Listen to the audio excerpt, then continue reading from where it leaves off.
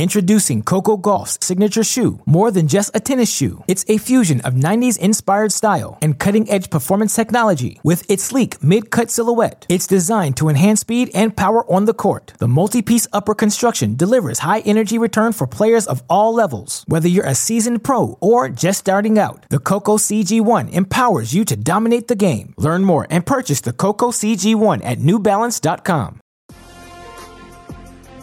It is Championship Saturday. Welcome to TC Live at the U.S. Open, our one-hour post-game show to break down the women's final and get you set for tomorrow's men's championship. A new U.S. Open winner crowned today inside Arthur Ashe Stadium. Start spreading the news. It is a teenage dream for Coco Gauff. She conquers the concrete jungle for her first major title, just the third American team to win the women's title at the U.S. Open from a set down for the third time this tournament. And that trophy is hers for a lifetime. What a moment. The 19-year-old raising the U.S. Open trophy. Come on into our studio. Steve Weissman, Paul Annacone, Chanda Rubin. We got Prakash Amitraj in the house. John Wertheim coming up momentarily.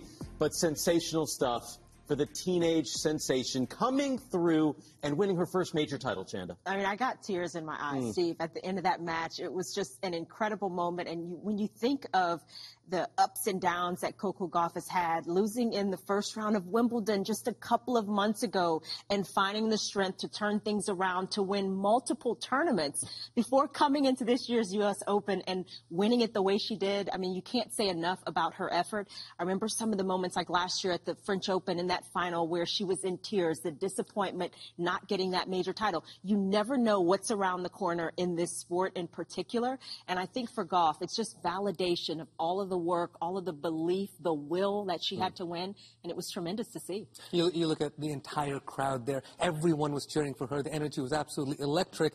And you think in these moments in life, it's all about destiny. When destiny presents itself, will you meet the moment? I mean, Coco's been under so much scrutiny ever since she first burst on the scene at Wimbledon when she beat Venus Williams, and just eyeball after eyeball, hoping she's going to get over the top, made that French Open final, and today she met it. It got us all emotional out there. Absolutely beautiful to see. Yeah, one of the most amazing things for me when you see a young player like that start a match like she did. I mean, she just got bullied. You know, she was in this huge arena playing a woman that has had a spectacular year, that came out firing on all cylinders.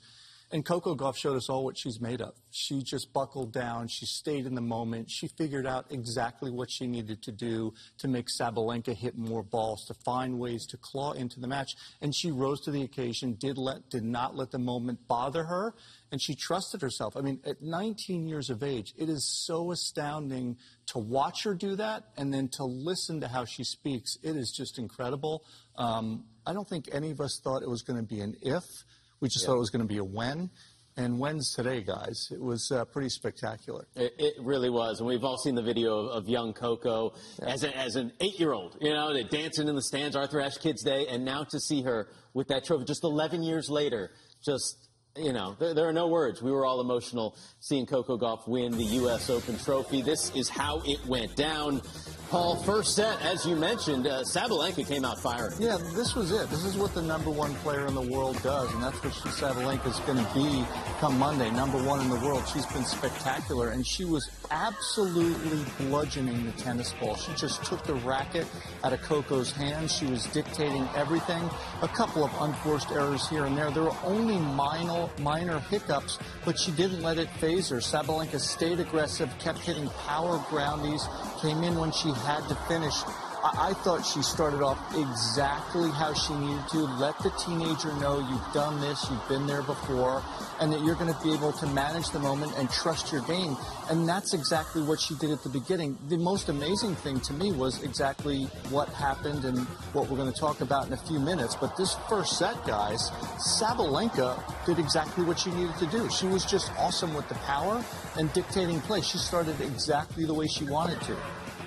Well, second set, what I loved about Coco is her body language stayed positive all the way through. Even after losing that first set, never got down on herself, kept running. Her athleticism was on full display here. Even the points she lost, getting to everything adds that collective cumulative pressure on Sabalenka, which eventually started drawing errors. Really picked up her serve as well. 45% first serves won in the first set. Second set, 81.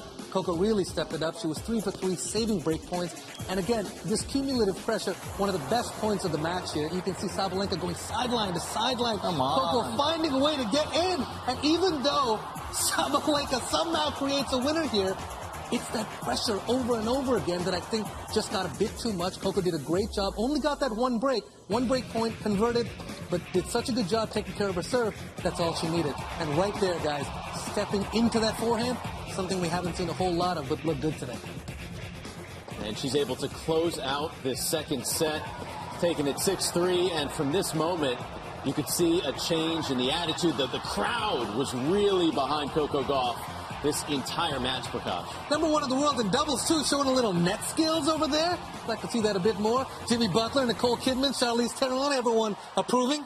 So many celebrities in the stands. All right, so at this point, Chanda, it's one set apiece. What was the difference, in your opinion, in that second set? You know, I think the beginning of the second set, where Gauff was able to kind of weather the storm. Sabalenka had game points to stay on serve, 2-1. Gauff was able to turn that game around and get the break. That was just the little extra bit of push and momentum she needed after losing the first set the way she did. And I think it was also the change in her demeanor. She was getting pushed around, as you mentioned, Paul, and I think she just started stepping in just a little bit more. She started getting into forehands. That allowed her to get a little bit better direction on those shots. She started going for the open court when she had those opportunities. And every little bit helps when you are in that kind of situation against a big hitter. If you show them you're going to meet the challenge, a lot of times you'll have a few more openings. And I think that allowed her to change things around there. Yeah, and I think so much of it is what you said, Chanda, right? The first set, she was just a bit shell-shocked. I mean, she was just getting absolutely hammered with huge ground strokes. The second set just took a little bit of a second for her to take a breath, and all of a sudden, not only was she defending, but she was defending with purpose. She was keeping the ball deep in the court, getting some unforced errors, then getting up to the baseline, getting to offense when she had to, but when she didn't have to or could, she backed up and, again, did such a great job shrinking the court. She made the target smaller, the errors came, and that really seized the momentum in the second set for her. Technically, she definitely made those adjustments, but I think mentally she was unbelievable all the way through this event, and quite frankly, the whole summer. This is the third time that she had to come back from a set down in this event, but she looked locked in the entire time. Even in her last press conference, giving a nod to the great Kobe Bryant, she said, you know what, job's not finished. She hasn't looked satisfied at all. She looked so keyed in. Even in the third set when she had a bit of a break, she's not leaving the court. She looked very present today. Not easy to do. Down a set, Grand Slam final at home. Yeah, playing the number one player in the world. And that would carry over into the third set, which Coco Gauff started so strong, Chanda. And I think that's always a big key, the beginning of these sets, especially for a big title like this. And on Sabalenka's serve, Gauff, and using the speed, the wheels, the intensity to get up to these kinds of shots and make something out of nothing. And what a huge boost to get a break right at the beginning of the set. I think that kind of shocked Sabalenka. She started overplaying even more. And you consider how much Gauff was able to shrink the court, how many shots she was able to get back. Sabalenka needed a break. She called for the trainer. She got a little massage, had a little chat going on. And I think a little head massage. Should have gotten a little. Yeah. I do think it kind of helped her reset a little bit because she came back and immediately got the break. But Gauff got right back to business, and that's also a sign of the maturity of Gauff, that she's able to do these resets mid-match. Not easy in this big of an occasion, being so close to winning the title, the forehand again, coming through big. And if she wasn't confident on that side before, the way she went after that shot, she is now. And we know how devastating the backhand is. Fitting that she got it on match point. And you could see the emotions pouring out for Coco Gauff. Her first Grand Slam title. Talk about some of the motivation after the match. A month ago, I won a 500 title, and people said I would stop at that. 2 weeks ago, I won a 1,000 title, and people were saying that was the biggest it was going to get. So 3 weeks later, I'm here with this trophy right now. I tried my best. to carry this with grace, and I've been doing my best. So honestly, to those who thought who were putting water on my fire, you're really adding gas to it, and now I'm really burning so bright right now. Yeah, you are, Coco, burning the brightest of all. Talk your talk. Championship stats for Coco Gauff. Second serve points won, obviously 11% higher there. Was able to get 5 breaks of serve, just 4 for Sabalenka. And the unforced errors, wow, 46 for Aryna Sabalenka.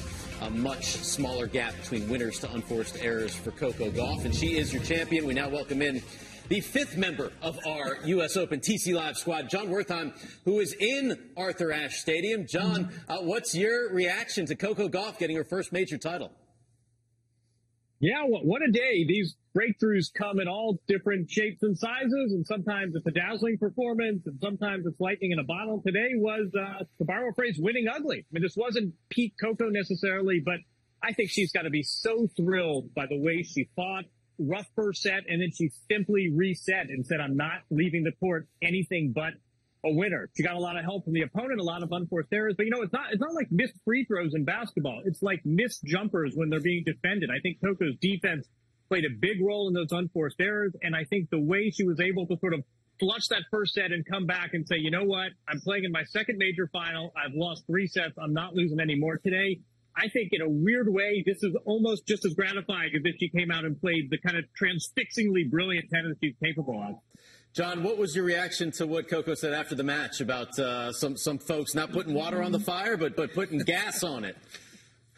That had echoes of Brad Gilbert, because I'm sort of thinking, who exactly was doubting Coco? I think when she won Washington, athletes tell themselves stories all the time, and there are plenty of 10-1 favorites who say we shook up the world and no one believed us, and if that's what motivates you, great. But I'm sort of thinking, wait a second, who are these doubters exactly? I think after she won DC, everybody said, oh great, Coco's resetting, she's going to win the U.S. Open. I heard a lot more favorable coverage, but if honestly, if grasping on to those few people, whether they're social media or whether these are, I don't know who these people are necessarily, but if that's what motivates her to win majors, go ahead, find that 1 in 100 critics, because I think most people think she's pretty wonderful. And after she won DC, I don't think too many people said she's done winning. I think everybody said, great, the spigot's tapped. This is a gateway to more. Let's see if she wins the U.S. Open. And by God, she did. Yeah, John, I know, the 4 of us doing TC Live for 2 weeks, we all picked Coco at the beginning of this tournament. She must not have been watching. She must not have been watching at that moment, Steve.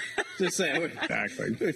We believed all along, and certainly as you take a look at these numbers, Chanda, what she's been able to accomplish, and joining Tracy Austin and Serena Williams, first teenager to win, American teenager to win the U.S. Open since Serena. I mean, so much to look at. This is a very small graphic of the history that she will eventually create, but her 3rd title in the last 4 events, and the titles have gotten bigger and bigger. 12-match win streak. It's the type of confidence she brought into this final, even though she lost the first set. I think that helped, and a career high on Monday, number 3 in the world now, just inching her way up, and number 1 in doubles as well. Mm-hmm. So, I mean, what a moment for Coco Gauff, and there's more to come. She is now the top-ranked American in the world, and that top spot is on the way. Take a look at the road to, and 3 times had to come from a set down. Yeah, it's been a spectacular couple of weeks. It's been a spectacular summer, and the trajectory is just it's just through the roof. And you look at the scoreline, she's had a little bit of everything, right? She's had a little adversity to deal with, a few 3-setters she's had to fight her way through, and today was no different. So for all you doubters out there, a star is born. For all you doubters, both of you, both of you that didn't believe that this was going to happen, it's happening, and there's more to come. A star was born at Wimbledon 4 years back. Now she is a bona fide superstar. Like, the supernova has exploded. Now she's a major champ. Everything else is going to just flow from here. Well, that's the point. She's finally gotten over this hurdle. It was always going to be wins that first slam. It comes at the U.S. Open of all of them. You couldn't have scripted it better. Wonder what she's going to do now. I mean, this is huge for the sport in general. Yeah. Her winning this title. A lot more still to come here on TC Live. We will get your way too early predictions for the Australian Open. Plus, for the second time in 3 years, it is Novak Djokovic, Daniil Medvedev in the men's final. Our experts will break that down.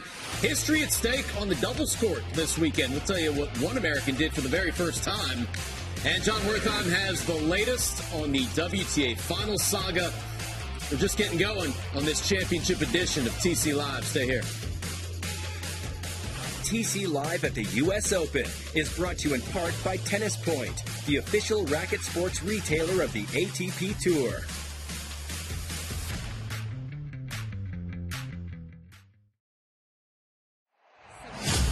Are you surprised at all that after all these years you are still out here reaching these 4 Grand Slam finals this year? Probably sounds cocky or arrogant, but I'm not really surprised.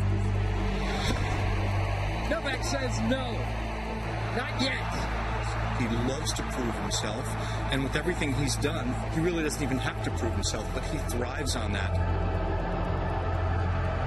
Daniil Medvedev sends the defending champion packing in New York. Don't ever count this guy out, and especially here in New York. Well, Novak is going to be his best version on Sunday, and I have to be the best ever version of myself if I want to try to beat him.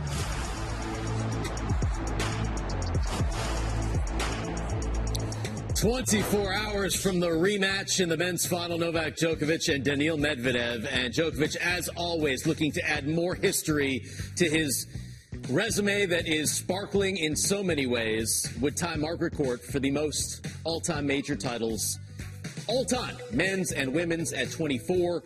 Let's hear from Djokovic as he once again approaches that history. Every time I'm in a Grand Slam final, it's another shot for history, you know, and I'm aware of it, and of course I'm very proud of it, but again, I don't have much time, nor do I allow myself to reflect on these things or think about the history too much in this sense, you know, because when I did that in the past, like 21 finals here, you know, I was maybe overwhelmed with the occasion and opportunity, and I underperformed. So I don't want this to happen again, and I'll try to, you know, just focus on what needs to be done and tactically prepare myself for that match. Well, he's got another opportunity. We'll probably have many more opportunities as well. 4 of us with you, John Wertheim in New York as well. And listen, he told us, John, at Roland Garros, that he wanted the Grand Slam. That was the next record he wants. But 24 is a pretty good opportunity for him as well. Put this all in perspective for us. Yeah, do you like the way he reset, by the way? He loses that 5-set Wimbledon final. The dream of 4 majors in a year is over. What does he do? He comes back, not only wins Cincinnati, but beats Alcaraz in the process, and then wins 6 matches here. He's on the threshold of number 24. He's really been, I think it's been peak Novak. He's taking care of business. Sometimes he's won with defense, sometimes with offense, sometimes he's dazzled, sometimes he's won by fighting. And we get a rematch of the final from 2 years ago. Since that point, however, Djokovic has beaten Medvedev in 4 of their 5 matches. Yeah, and it's it's a challenge for both of these players, and in particular for Medvedev, who's lost 2 times in straight sets this year to Novak. Novak's got the head-to-head in terms of the majors as well. He's won 2 out of the 3 major matches that they played. But it was right here where Medvedev was able to take care of business a couple of years ago, where there was a huge amount of pressure. But Novak Djokovic, to me, is just the most incredible athletic competitor with how he finds different ways to hit reset buttons, new challenges, new people, playing over all these years. And I think he said it so well, where he said, I don't want to get caught up in the historical perspective of it. I got to take care of business at hand, and that's what he's going to try to do. Now, on the other hand, guys, I'm very interested to see what Medvedev brings tomorrow. I mean, that yesterday may have been the best match I've ever seen Daniil Medvedev play. He was spectacular. He wasn't just defensive Medvedev. He was offensive. Went strong down the line with his two-hander. Did stuff he doesn't like to do. So tomorrow you're going to have 2 very, very strategic chess players out there playing a very fun game to watch. Chanda, what's impressed you the most with the way Novak has gone through the field to this final? You know, I think we kind of take for granted the greatness that he brings onto the court time and time again. You think about that Wimbledon final, the disappointment of losing it, the Grand Slam now is off the table, but he does this hard reset. He keeps finding the motivation. He keeps finding the will to go toe-to-toe with guys sometimes almost half his age, and to find what he needs to dig out of these matches. And he makes it look easy, and it's anything but. I mean, any of us that have been out there trying to win one tournament, not Grand Slam number 24, it's just incredible when you think about that mindset and what's between the ears. Obviously, physically, he's still such a specimen. He still understands how to get his body into peak shape. That's been important, but it's the mentality that he brings time and time again, and we take it for granted. It's almost like it's automatic, but that takes a tremendous amount of work and willpower. At this age, it's so important to be measured and just use just enough all the time to be able to get over the line. Even in that match against Jarrett where he was down 2-0 and somehow found a way, didn't really look threatened the rest of the way through. Somehow he's found a way to get himself here without putting his body under that much stress. You know, he got through Cincinnati. I think that final there emotionally was very big for him. After you have that heartbreak as you have in Wimbledon, to be able to get over the hump against Alcaraz, I think it was important from a macro setting also not to lose 2 in a row against him when everyone's looking at you two sort of over the next 18 months. So I think that was very, very important from that perspective. But coming into here, I don't think he could have set himself up in a better way. Paul, you talked about it. He can do just about everything. In that final against Alcaraz, he's serving volleying when he needs to. Chen, you talked about his mentality. He's so present, doesn't focus on the history. I think we're definitely going to see a much better Djokovic than we saw in the 21 final against Medvedev. But Medi's bringing some new stuff, as you talked about. In that last match, that was exciting to watch. I think we're in for a little bit of stuff that we haven't seen before, even though they know each other so well. Yeah, he was like, you forgot about me? Everybody's thinking it's going to be Alcaraz, Djokovic again. This may even be better for Djokovic, though, because he's got that revenge factor from a couple of years ago. It's the 15th meeting between Novak Djokovic, Daniil Medvedev. Djokovic leads 9-5 overall. They have split 2 meetings this year. 4th meeting at a major, 4th in a final facing each other. Djokovic 2-1 in both of those categories. But Medvedev 1-0 at the U.S. Open. Here's what he had to say about tomorrow's match. He's always better than previous time he plays. So, for example, I beat him U.S. Open final. He beat me in Bercy in a great match. Carlos beat him Wimbledon. He beat him Cincinnati. So Novak is going to be his best version on Sunday. And I have to be the best ever version of myself if I want to try to beat him. No lies told there. We flash back, Paul, a couple years ago. It was Medvedev that ended the hopes of a Grand Slam for Djokovic here in New York. Yeah, I mean, this was a tremendous match for Medvedev, and I don't want to take anything away from him, but let's not forget what was going on in Novak Djokovic's mind, the chance to win the calendar Grand Slam. And he put a ton of pressure on himself, and ultimately that man was such an incredible defender and maximizer of what he had on the day. He had Novak coming forward a lot, trying to figure out what he could do to change his own excellence and his own strategic game plan to put pressure on Medvedev, and he wasn't able to do it. Daniil Medvedev was awesome on this day. I'm still trying to figure out what that is for us. But it's a dead fish. It's a gaming thing. I know. So the celebrations have been taken to another level on all fronts. We'll talk about more of that. I'm here for it, though. I am so here for it. But more on that later on TC Live. John, let's bring John back in. Waiting for us here in New York. What's going to be your key to this matchup between Djokovic and Medvedev? Yeah, I think some of this is Medvedev just going to stand on the pocket and go backhand to backhand with Novak. He's one of the few players that can do that. Court position will be interesting. But I think, I spoke with people in Djokovic's camp maybe a year ago or so, and they said when he came out for that final 2 years ago, he was really sort of jarred a little bit by the fact that he had this reception from the crowd. They don't attribute the loss to that, but they said just sort of emotionally, it was very strange for him to be in this position of, oh, wow, there are 25,000 people that are suddenly cheering for me, and it kind of threw him a little bit. I think the atmosphere will be interesting. Medvedev has been very poised. I mean, you notice he had some funny outbursts, but those were earlier in the tournament. He was really, really buttoned up against Alcaraz, and I think he's kind of a different player as the tournament gets rolling, and I give Medvedev a real chance here. I think we'll see what happens when he gets in these long rallies with Djokovic. But as Paul said, I mean, he was dazzling. I mean, that may have been the match of his career. 12 out of 10 he gave himself. If he can go like only 10 out of 10, I think he's got a real shot against Novak. I think he needs to go 13, 14 out of 10. But what do you think? What's the strategy for Novak to win this match?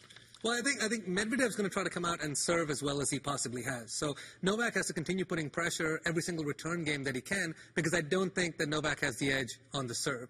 And I think he's just got to be a little bit more aggressive, perhaps cut off a few more points. Alcaraz, we saw him have tremendous success against Medvedev, serve and volleying a ton, cutting off the court a bit, using some of those angles. Novak's very capable of that. Now, I don't think he's going to do it at the same pace and consistency that Alcaraz did it, but I think if he can mix that in, it's going to make it an easier match for him. He's not going to have to get into as many long, drawn-out rallies. I don't think Novak's going to blow him off the court just with his pace. So if he can be a little bit more dynamic out there, I think that's going to be a huge key for him. And, I remember the atmosphere, that match 2 years ago at the U.S. Open going into it, and I think a lot of us were penciling Djokovic in. I mean, it seemed like it was going to be a done deal that he was going to get the Grand Slam. So many people in the crowds, in the stands that were looking to see that and just knew that that was going to be the moment. And I think he kind of took it for granted maybe, because the first set, Medvedev came out playing terrific tennis. Djokovic wasn't playing quite as well, and it was just a bad combination, and he couldn't quite overcome it in such a big moment.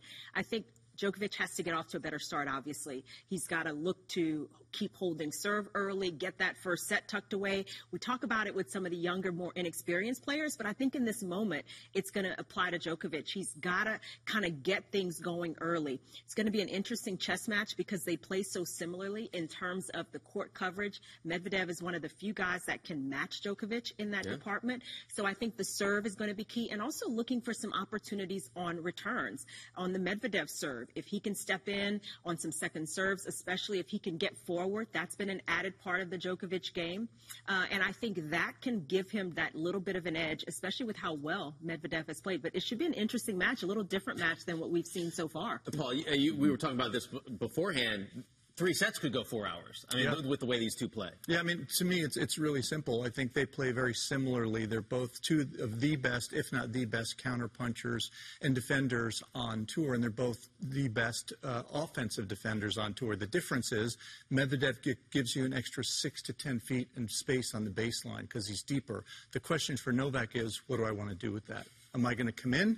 Am I going to let him take that space and I'm still going to stay in my patterns? I look for Novak to come in a little bit more. He'll serve and volley, as you mentioned, Prakash, a little bit, sprinkle that in. I think he may bring Medvedev in a little bit. I think it's going to be a little more difficult for Novak to hold serve because Medvedev returns so deep. If he doesn't serve and volley, he's going to be in a little bit of a trouble holding as consistently.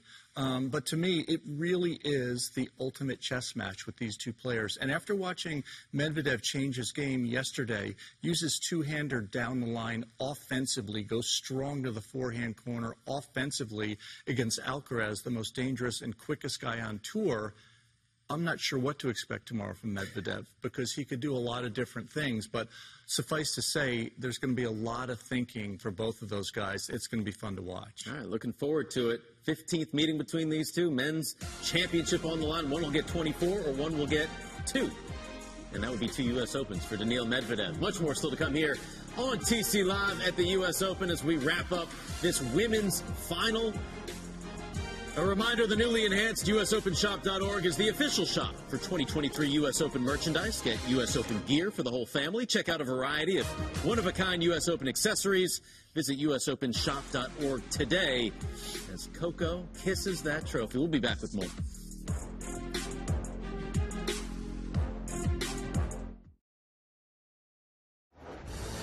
Welcome back to TC Live. It was November 7th of last year that Caroline Garcia raised the trophy in Fort Worth, Texas, as the winner of the WTA Finals. And 10 months later, we finally got word of the location for this season's year-end championship. The top 8 women in the world will be headed to Cancun, Mexico. So we bring John Wertheim back in. And over the past 2 weeks, John, you have reported that Saudi Arabia was the front runner. Then it was the Czech Republic. D.C. was in the mix. How ultimately did Cancun, Mexico become the site for this year's WTA Finals? Yeah, but about 2.5 weeks ago, I was told Cancun was a backup if all else fails. And what you had was a lot of action behind the scenes. And you had a bid from Saudi Arabia, but that had its problematic aspects. You had a bid from the Czech Republic. That was problematic to some people, not least the fact that right now the Czech government, it's unclear whether they will allow Russian nationals and people from Belarus, which includes the #1 player in the world, into the country. That's in response to the Ukraine crisis, but the fact remains it was going to be problematic for the WTA to have an event in a country that might not allow all the players. So it was a bit of horse trading, and they ended up with Cancun. The big question is, this is a one-year stopgap, or might this be a permanent site? The thinking is that this gave the WTA 1 year to sort of reassess, because it's not preferable for the tour to keep bouncing around, much less to wait until September to make this announcement. Yeah, certainly. And on that point, John, we had this situation last year. Fort Worth, Texas didn't have a lot of time. It was late notice figuring out where the WTA finals was going to be held. So what challenges promotionally, operationally, does this present now? We're less than 2 months out. Yeah, it is a problem. And keep in mind, too, this isn't a run-of-the-mill event. For the WTA, this is their flagship event. This is where they get the most revenue. So the 8 players that go can do very well. I mean, Ash Barty won 1 year and made $4.4 million, which was, at the time, the most money male or female had ever won in a single tournament. So this can be very lucrative for the players, but it's really important for the tour as well. And there are not that many cities that on 8-12 weeks notice can have an arena that's open for an entire week, that can do promotion, publicity, get the venue in shape for broadcast. It's a real challenge. So the fact that this went as late as it did, it hurts your leverage at the bargaining table, but I think it also makes things really challenging in terms of staging. What I have been told is that this is a good tennis market. They're very happy to be getting this event. Again, this was sort of a backup plan, so they've known that this was a possibility. Cancun has for months now. But it's a lot of scrambling. The Billie Jean King Cup is an ocean away. The next day after this event is done, it's not an optimal situation. It's Cancun. It's going to be a party one way or another, John. And we remember Guadalajara, and certainly the atmosphere in Guadalajara was spectacular. But if you look at this, listen, it's been 5 different cities in 5 different years for the past WTA finals. When can we expect a permanent home for these, spectacular year-end championships? That is a great question. Obviously, it's the WTA doesn't want this, right? I mean, obviously, there are all sorts of extenuating circumstances. There's COVID. There was the Peng Shuai situation. There was a decision to leave China. This is not something you necessarily prepare for, but the WTA doesn't want this. They want some kind of permanence. And you look at the men's and the ATP Tour finals that were in London for many, many years, and now they've moved to Italy. The WTA would like to come out with an announcement for next year saying, hey, listen, we're here for 3 years. We're here for 5 years. We're going to build this. The big question over looming all of this and quite candidly looming over a lot of tennis right now is the role of Saudi Arabia. And are the tour's players willing to go there? Are the commercial partners willing to go there? The thinking I've heard is that this is sort of a 1-year deal so we can really reassess whether the WTA wants to go to Saudi Arabia. But that is sort of that's an issue that's sort of underpinning all of this, Steve.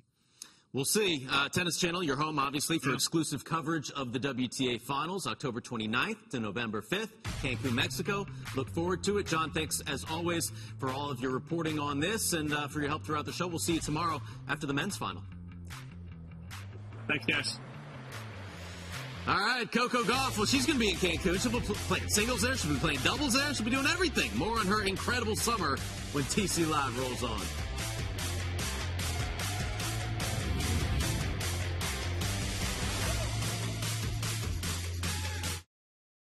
Introducing Coco Gauff's signature shoe. More than just a tennis shoe, it's a fusion of 90s-inspired style and cutting-edge performance technology. With its sleek mid-cut silhouette, it's designed to enhance speed and power on the court. The multi-piece upper construction delivers high-energy return for players of all levels. Whether you're a seasoned pro or just starting out, the Coco CG1 empowers you to dominate the game. Learn more and purchase the Coco CG1 at NewBalance.com. Another day is here, and you're ready for it. What to wear? Check.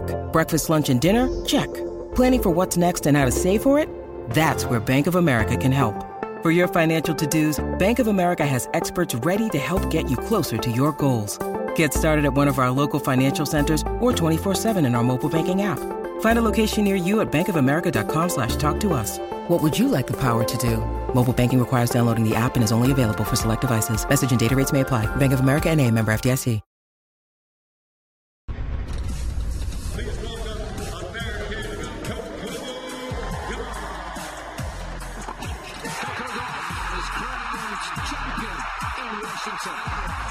This girl will win majors in the future. I'm putting my money down right now.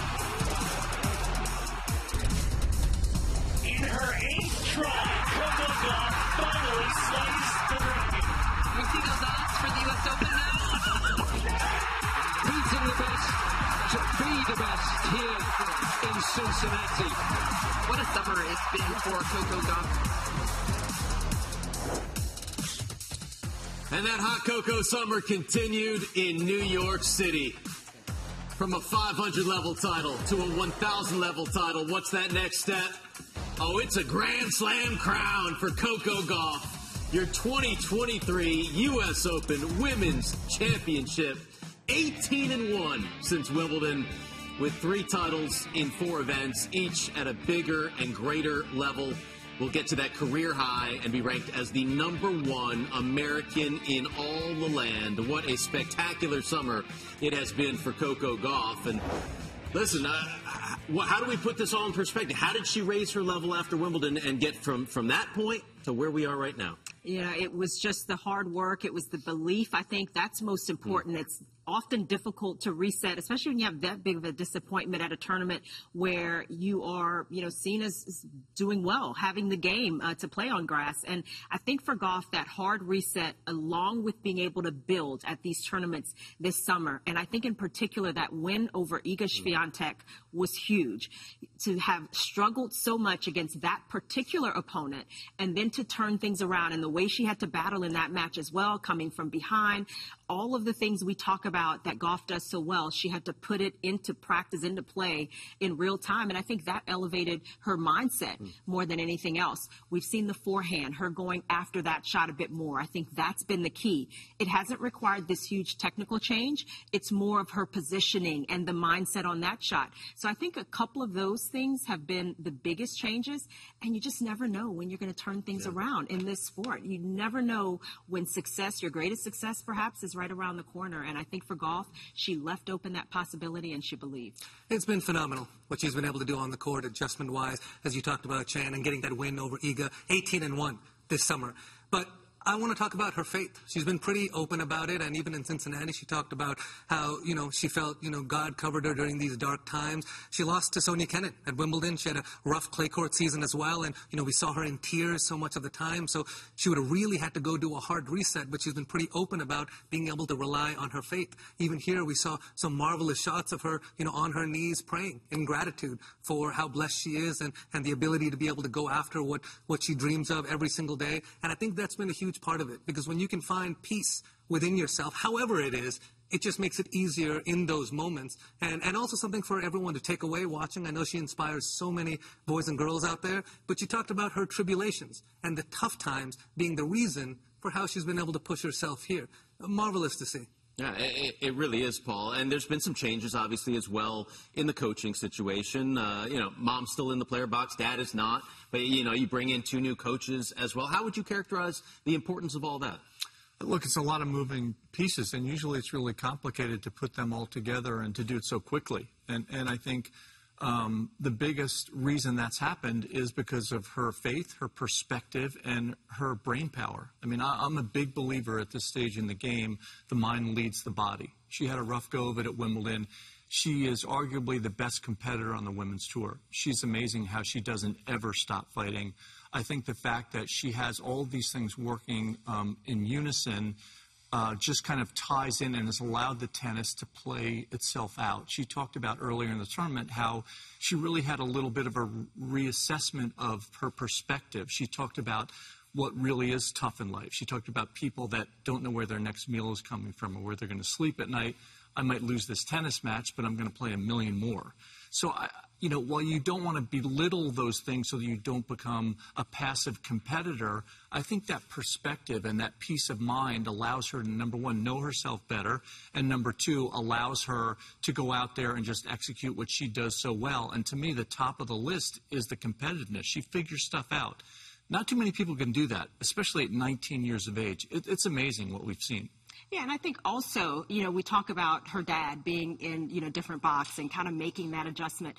it's not always easy when you have such a young player coming up from a young age. Their parents are super involved. They are, the dad was the coach, and to shift and to make a little adjustment, to do what's best for your child, to work through some of that, it can be tremendously difficult, especially in real time in front of the world. And I think, I give her parents a lot of credit because they are, two of the most solid people. You can see where she gets, just her base from.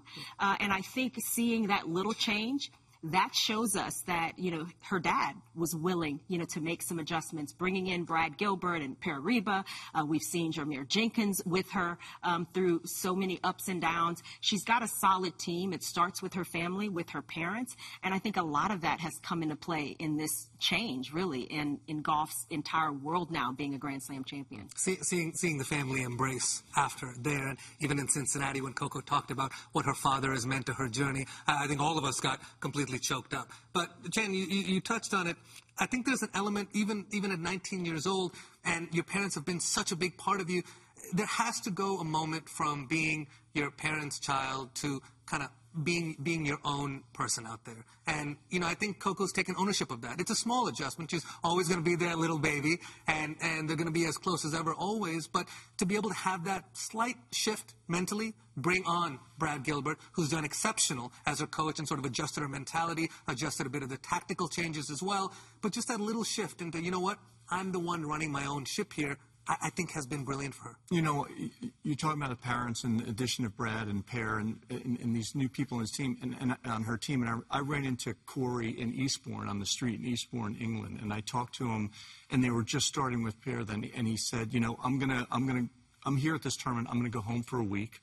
I'm going to let them practice during Wimbledon. I'm going to let them kind of take root, let them get to know each other. I'm going to kind of let that kind of get on a track a little bit, and let's see where that goes. And as a parent, I can tell you, I can only imagine how difficult it was for him to go, okay, I'm always going to be your dad. I love her to death. I can help her with the tennis, but let's let these folks do this. I'll be there to support as always. It's amazing. It's just amazing to watch them all try to continue to problem solve for her betterment and for her well-being. And, congrats. Tip of the cap. It's just been amazing to watch. You'll make me cry on TC Live, Paul. She saw her dad cry for the first time. I'm not going to cry, Roy. I'm not going to cry, Roy. Faith, family, and being able to figure it out. What's your code, Weissman? Putting it all together. All right.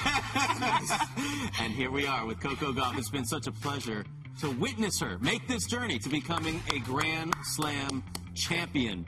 Here is the race to the WTA Finals. Coco Gauff has qualified. She is in that third position. Her doubles partner, Jessie Pegula, as well. Madison Keys won off the final spot. Coco and Jessie ranked #1 in the world right now in singles, in doubles. And we'll have more Jessie next in our doubles segment. Don't go anywhere.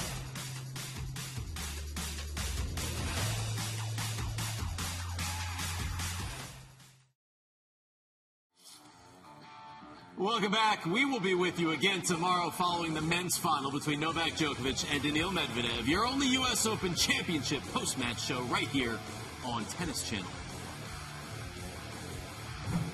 Time now for some doubles action. The UCLA Pepperdine duo of Jen Brady, Luisa Stefani looking to make the women's doubles final, facing former champs Laura Siegemund and Vera Zvonareva, Jen. And Siegemund at the net. She's got quick hands, used them beautifully there. She creates a lot of havoc with the movements. Zvonareva coming in the far court in white, backing her up, and they have made a terrific team. They've had some fabulous results, looking to give themselves a chance for another major trophy.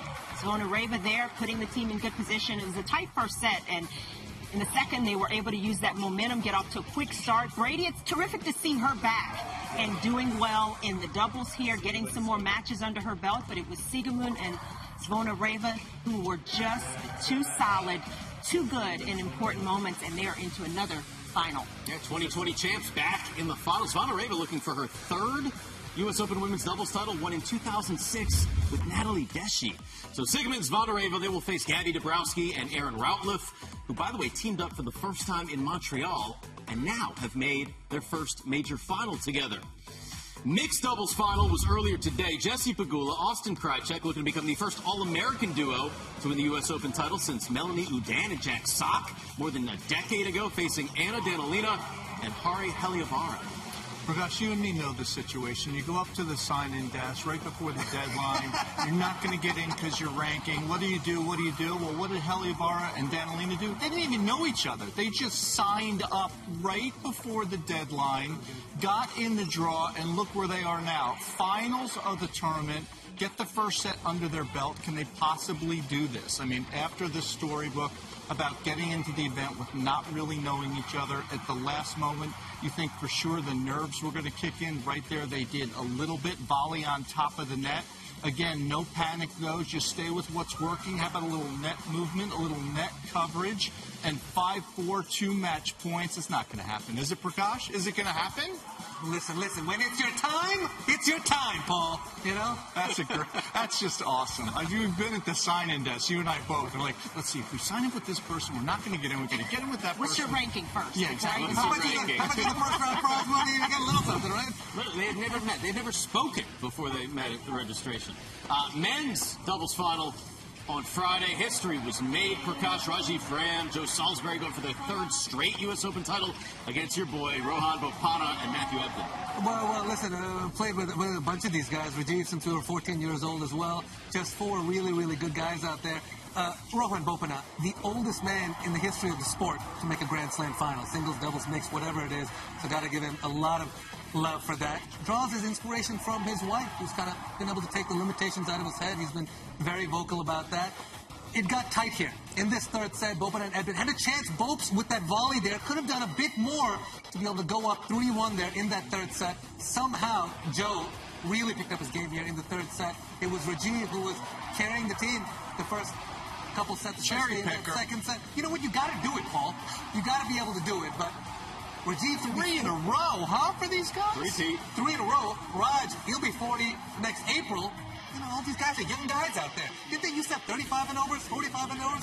I'll tell you what, really impressive to see this. Those guys can volley.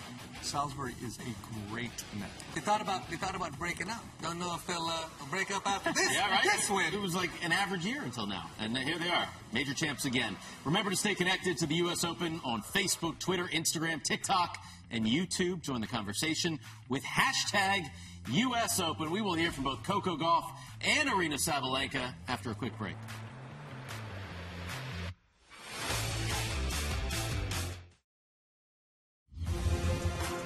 Welcome back. This was 11 years ago. Coco Gauff dancing in the stands. Arthur Ashe Kids Day. By the way, the first one to do the dialed-in celebration. Just 8-year-old Coco had it going. It was Carly Rae Jepsen was playing Call Me Maybe on the court, and she was dancing to Call Me Maybe. And now 11 years later, this is the most got the trophy. Priceless video of all time. Look at that. Look at that. But that leads us to our social segment, because it is the most discussed celebration at the U.S. Open this year, and it's Ben Shelton. He had a lot of practice with his phone celebration. Meant he was dialed in, tribute to his friend at Florida, who was a world champion track star. Prakash, what did you think of the Ben Shelton dialed-in celebration? Well, until you explained it to me, I had my own interpretation. Okay. I thought he was answering the call to greatness. I thought destiny was calling, and I'm picking up. By the way, and this might have been one of the coldest moves I've seen in a minute. Now, Paul, Jenna, I want to know what you think. I thought it was cold in a very good way. I'm talking about chinchilla out there. When I saw it, I was like, ooh, no, he didn't. It was a moment, and the hang-up was emphatic. I didn't expect to see it, I have to be honest. I understood it, though, but I didn't expect to see it. Paul, you're here for this, right? Yeah, so look, everybody's got to find their own ways to get motivated out there, right? Ben Shelton is a tremendous player with a lot of passion, brings a lot of that college passion to the pro tour. I love his energy, I love his game. It's tough, though. I mean, you see him doing this stuff, which is fine, but did it sometimes against Tommy Paul. I saw it a couple little boisterous outbreaks against his buddy Francis on unforced errors. You know, it's kind of a small community we live in. That's kind of a cold handshake. See the look? Yeah, both those guys. I don't think there's Maybe we'll see a great rivalry come from all this. I don't know. Look, he is a great player and brings the energy. But I want to stick to the tennis. I'm a tennis guy. Okay. Djokovic was asked about it after. He said, I just loved Ben's celebrations, so I copied him, and I stole it. That was sarcasm, I'm sure, at its best, Steve. Come on. Ben was asked about There's this no as chance. well. He said, if you win the match, you deserve to do whatever you want. But is that true? Agreed. Is that true? You believe that? Absolutely. And he said, you deserve to do whatever you want. To an extent. And he said, you can do dialed in. And he said, I learned growing up that imitation is the sincerest form of flattery. At the end of the day, you have to be able got in their shots. You have to be able to live with your decisions. It's fine. We live in a very small family out there. Yeah. And everyone's going to know and feel a certain way about it. We have an hour-long debate show, guys, coming on after this. If you want to stick around afterwards, there's going to be a lot of interesting topics. I see why Paul's on that side. We have differing views on this, which we can talk about. I don't think we do. But you can clearly tell Novak Djokovic is watching all of these matches because he had the gesture. I mean, it's exactly what Shelton was doing at the end of these matches. I didn't really notice the hang-up until Djokovic did it, and then I went back and watched Shelton do it. So it's interesting to see how players kind of take some of this stuff. And listen, you got to find it wherever you can. Novak will look wherever he can to be able to get that little extra that he needs to find his motivation and go out there and crush Ben as he did. But listen, just for the record, let me say it very clearly here. I'm here for all of this. Yes. Any of the players want to get icy out there? Paul, I know you're all about the tennis, but Prakash was doing this to me when I came in today. Yeah, the minute you came in the green room, Prakash was like, what are you doing? The only thing I don't believe I had to get you riled up before the show. Is that Ben didn't see it. Like that handshake, I think he saw it. He gave him that should be an emoji. That Ben look, that should be an apple. Fire. Well done, ladies. Well done, ladies. Good job, Coco. She was dialed in. Good job, Marina.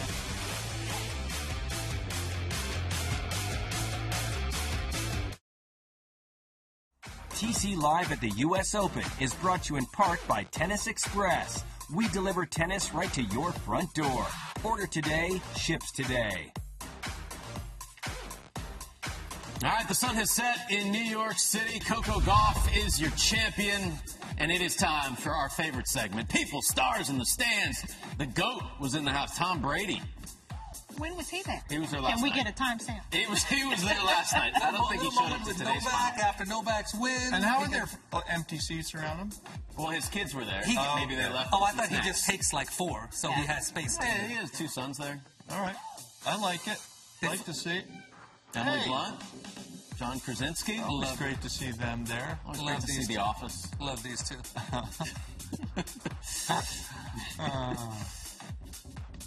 How about Charlize Theron? She was there today, Chanda. She was hyped. Yeah, she was hyped. She loves tennis. When's she going to do another action movie? Man, she's the best. Who else was there? There were so many stars in the stands there were today. so many people there today. It was... No, that's it. All right, for more stars in the stands, We don't have a picture of Spike. There were a ton. Spike Lee. Spike Lee was in the house. I tell you what, Kevin Durant, I think, was going pretty heavy. Kevin Durant. Honey Deuces. Yeah. Was he? He was throwing a couple back, enjoying himself. No. Shaquille O'Neal was there, He's too. in training.